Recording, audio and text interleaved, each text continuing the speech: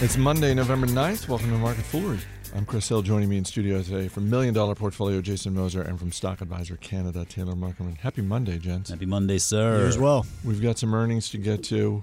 Let's take a moment, though, and salute the undefeated Carolina Panthers. Let's recognize them. I mean, Yeah, all right. Well, the Patriots too, but yes, the Panthers. no coincidence Probably more that Taylor unexpected. Muckerman and David Hansen are just have an extra bounce in their step today. They're playing hard, man. As the Panthers impressive. now have the inside track to go to the Super Bowl. Are you going to go? Let me ask you. I asked David Hansen this Yeah, question. what's up? If the Carolina Panthers 8-0, 8-0 halfway through the season, 8-0, right now the number one team in the conference. by 2 games. If Well, they arguably go with tiebreaker. to the Super Bowl, which I believe is held in San Francisco this year, are you going to go? I do like San Francisco. I don't know what it's like there in February, but it's interesting. It's got to To be. me, like Super Bowl wouldn't be that big of a draw. I'll definitely be watching it, but I don't know if I'm going to go. But you know, that lends itself to the bigger question. I mean, not to get too off track here, but at some point. We're already off track. Yeah, well, that's kind of the nature of the show, I suppose, and our listeners love us for that. Not all of them. But, I mean, I had this, I think it was 1995, I guess, and in my roommate's parents, they're from Augusta, Georgia, and they gave us as a graduation present from college tickets to the Masters. Now, this was the first time I'd ever been to the Masters. It was a wonderful experience. Back really before it had gotten so crowded. And I had a few opportunities, after that to go as well. I finally reached a point, though, where I was offered a ticket, and I said, no, I'm good. It's too crowded. I'm not going to see – it's better on TV, honestly. I mean, you get more – and I think the Super Bowl probably – would be that way as well, unless you have like really killer it seats. seems like a zoo to me. I mean, you get the beers are probably Super Bowl prices compared to even regular NFL Sunday prices. I mean, you stay at home, you're not going to get arrested. You're probably not going to get beat up. One would hope. The game. I mean, if your team loses, you just didn't drop a few grand. You go to the game. And all of those things are on the table. That's right. You know what? We'll revisit this come playoff. I sure hope so. I hope we meet the Patriots for some revenge of 2003. If that happens, we'll have a little wager right here in the studio. Gosh darn right. Let's get to the earnings, and we'll start with Priceline. Third quarter profit and revenue came in higher than expected, but the guidance for Q4 was not only lower than Wall Street was expecting or hoping for, it was certainly lower than the guidance coming into this quarter was pretty gaudy, and Priceline delivered on it. So I think it is. I think it was a little. I'm going to give Wall Street a pass on this one. I think they were legitimately surprised that the guidance for Q4 was as low as it was. Were you? I get to a degree, but I mean, a lot of this guidance was based on a stronger dollar, right? And so, I mean, a lot of this is currency related in booking travel to the United States and whatnot as forecast as being a little bit weaker than maybe was expected potentially at the beginning of the year. Now, I mean, obviously the market is always concerned about not what have you done for me, but what are you going to do for me? I still think, investors looking for the easy way to play the travel industry could look at Priceline.com today is probably the most legitimate option. I mean, I think whenever you see a business like this selling off due to something that's more or less related to currency, I mean, you can look at this as a potential opportunity. It's a very high-quality business. Scale alone, these guys are the biggest dog in the online travel agency space, and typically the biggest network is going to win. And just to put this in context, I mean, Priceline announced they have over 820,000 properties now on their primary property, their Booking.com, up 38% over last year's quarter. And you compare that to Expedia, which made some news itself here recently with this acquisition of HomeAway. Expedia just announced about 270,000 properties in its most recent earnings. So you can see there that there is a big difference just in the size of the two networks. And that's why Priceline has always gotten so much credit. And that's why I think Priceline has always earned, an optimistic valuation from the market. So to see this, no, it's not terribly surprising to see the market kind of bailing on the stock today. But again, it's not like there's a fundamental flaw with the business. I mean, this is just sort of the vagaries of the travel industry, right? Because it is truly global, and it's always going to be exposed to those currency risks. But as long-term investors, we tend to look at these currency risks and think, so okay, I mean, they are real, they do exist, but rather than seeing them as problems, we tend to look at them as opportunities. I think we talked about this. I don't know when, probably a little while ago, maybe last quarter, the quarter before. But if the U.S. dollar is strong, chances are people from the U.S. are traveling to Europe maybe That's a little correct. bit more often. So it's like a give and take thing. But also, they're pretty. I mean, they've been moving even more internationally than they already were with their minority stake in Hotel Urbano. That's in Brazil. So that's like their first foray into Brazil. You've got the Olympics coming up in 2016. More people becoming exposed to what traveling in Brazil is actually going to be like. And then we talked 2 weeks ago, I think, about the deal with Ctrip and Schunar. Mm-hmm. And Priceline has a big stake in Ctrip. And it reminded me of a study I saw a few weeks back from Visa. And it was talking to global travelers and East Asia in particular, and even more in particular China. And it says that Chinese, when they're planning a trip, budget comes a distant second to having the best experience 56% of the time versus an average for the rest of the world, 46%.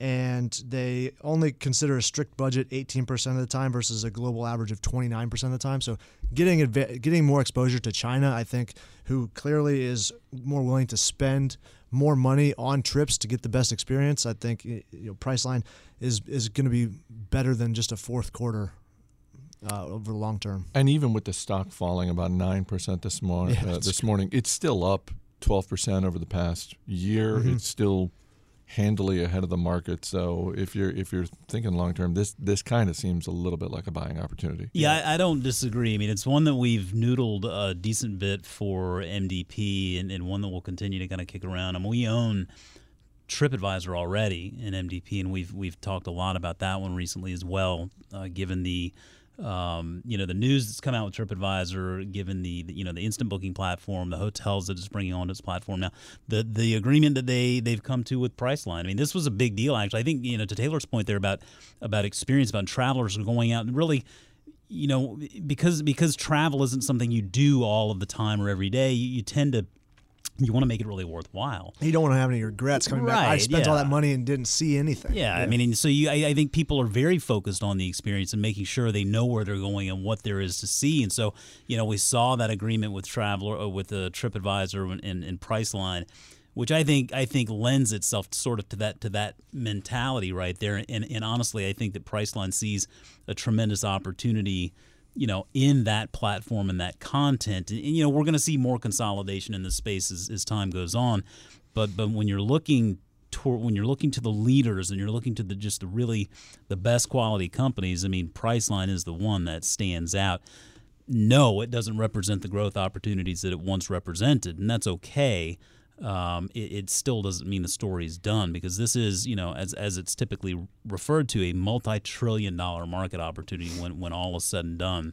And Priceline is not a multi-trillion-dollar company yet, Chris. Not yet. Not yet. If Priceline shareholders want to feel better about themselves, they can hang out with Hertz shareholders because Hertz missed on earnings for the third quarter.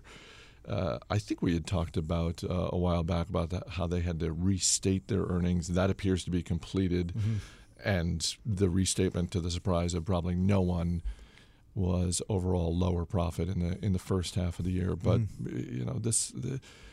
I don't know. I think if you're looking at Hertz right now, maybe the dominant question is: are we out of the woods yet?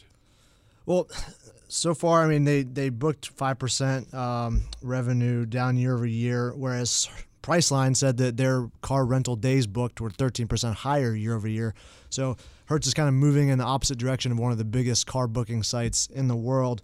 And for me, Hertz is definitely a long-term picture, although it's from the point of uncertainty in my mind. All of this talk about a fully autonomous fleet over the next 20 to 30 years throws a huge monkey wrench into Hertz's plans, I think. Maybe they can capitalize on it, but just some PwC said that a 99% reduction in overall fleet volume if we have a fully autonomous fleet. So cars are going to be significantly reduced on the road. And I think Avis purchasing Zipcar like a couple of years ago, I think it was 2013, for only $500 million, that really positions them to take advantage of this autonomous driving. Because I know Hertz has a competitor, but I rarely ever see a Hertz car sharing parking spot. I see Zipcar everywhere. And they talk about if you live in a city with ride or car sharing now and you drive less than 10,000 miles a year, it doesn't make economical sense to even own a car.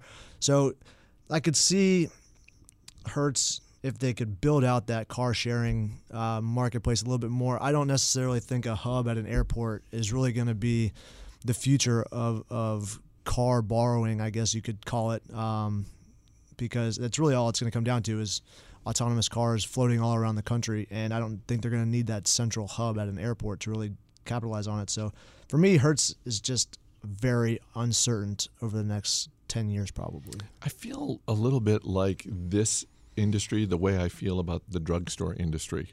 I don't really have any specific brand loyalty, and I'm looking for, in the case of a drugstore, whatever happens to be closest and open whenever I need whatever it is that I need. And in the case of car rentals, I'm completely agnostic. Who's going to give me a good deal? Who's going to give me the vehicle I want? I mean, for me, it is when I'm traveling.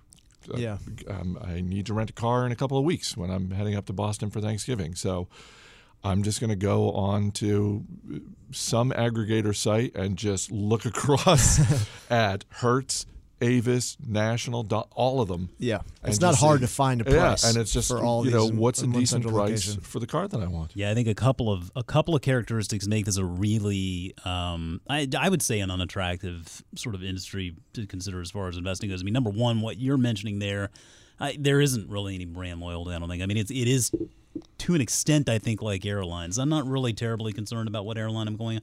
Now, I mean, I'd kind of rather fly on one of the more reputable airlines. I mean, if you're like, a business traveler, then you might have your brands. But for the broad majority, yeah. Sure, yeah. If you're a frequent business traveler, you possibly do have loyalty because you're getting some kind of rewards.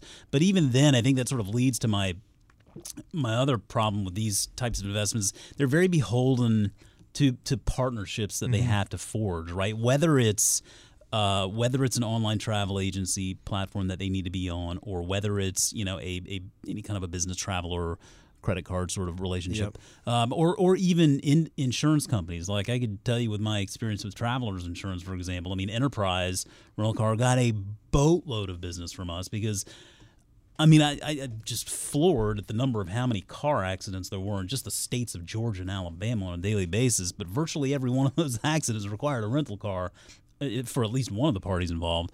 And so, I mean, insurance companies would partner up or will partner up with these car rental companies, and that's great for the rental company, but it also shows you who really kind of controls sort of the leverage of that relationship, and it's typically not the car rental company. I mean, if Uber goes completely autonomous in the next decade or so, I mean, already Uber, I think, would be eating into these rental car companies because you can call them so easily if you're traveling to a major city. Yeah. They say that I think it's like a tenth of the number of Ubers could totally eradicate all the cabs in the United States if they were all fully autonomous. So it's quite shocking the disruption that could take place over the next decade. Yeah, just a tremendous amount of capital up front to maintain that base, too. I mean, it costs a lot of money to maintain a big fleet of cars. A lot of money and a lot of labor.